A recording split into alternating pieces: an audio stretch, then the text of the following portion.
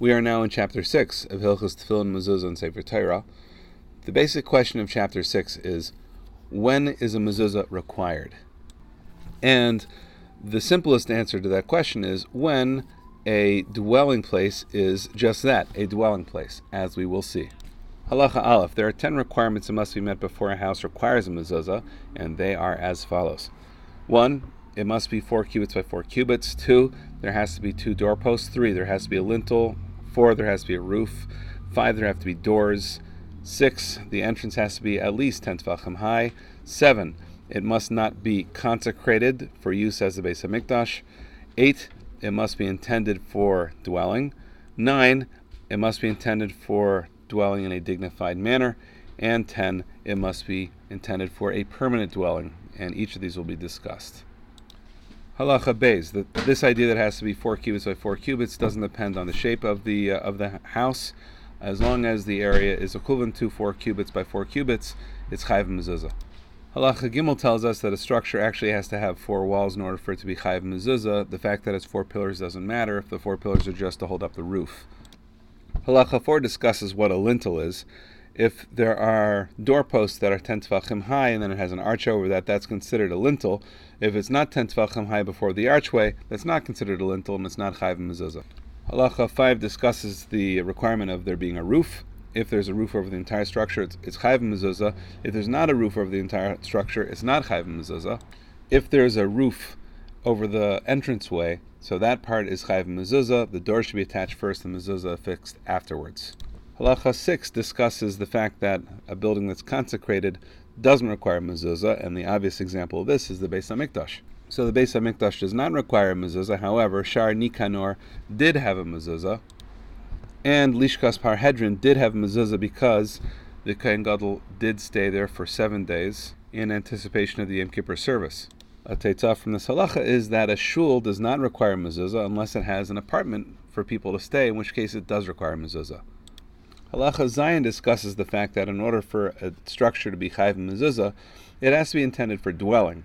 So a barn that has straw in it or animals in it or something like that is not intended for dwelling and therefore is not chayav mezuzah. However, if a barn is to be used as a dressing room, it is chayav on mezuzah because it's anticipated that it'll be used as a dwelling for a human being.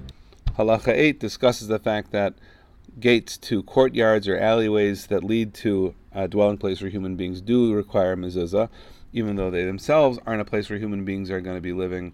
Since they open up places where human beings are going to be living, they require mezuzah. Halacha 9 discusses those places which specifically are not chayav mezuzah because they're not intended for human beings to live in. For example, a bathhouse, a mikveh, a tannery, and the like. A sukkah on the holiday of Sukkot does not require mezuzah because it's not a permanent dwelling. Halacha 10 discusses the fact that a mezuzah is required on each doorway within a house in which people live. However many doorways there are doesn't matter, as long as there are doorways into a room in which people could occupy, they're chayav mezuzah.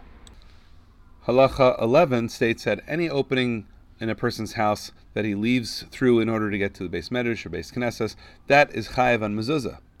It also discusses the fact that in a doorway between 2 different houses, in which it's not clear which way you're entering or which way you're exiting, so the way you determine where the mezuzah is affixed is based upon the hinge of the door.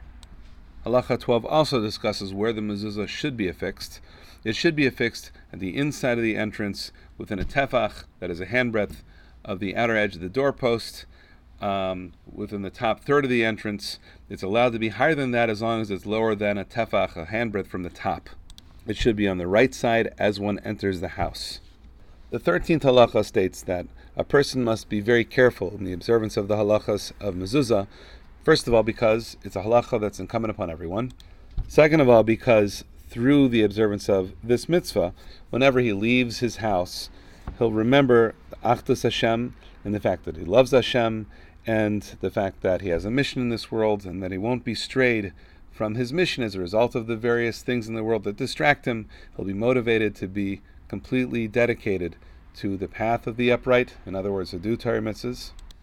And therefore, whoever wears tefillin and has tzitzis and has a mezuzah in the entrance of his home can be assured that he won't come to sin because he'll have plenty of things to remind him of what the right thing is.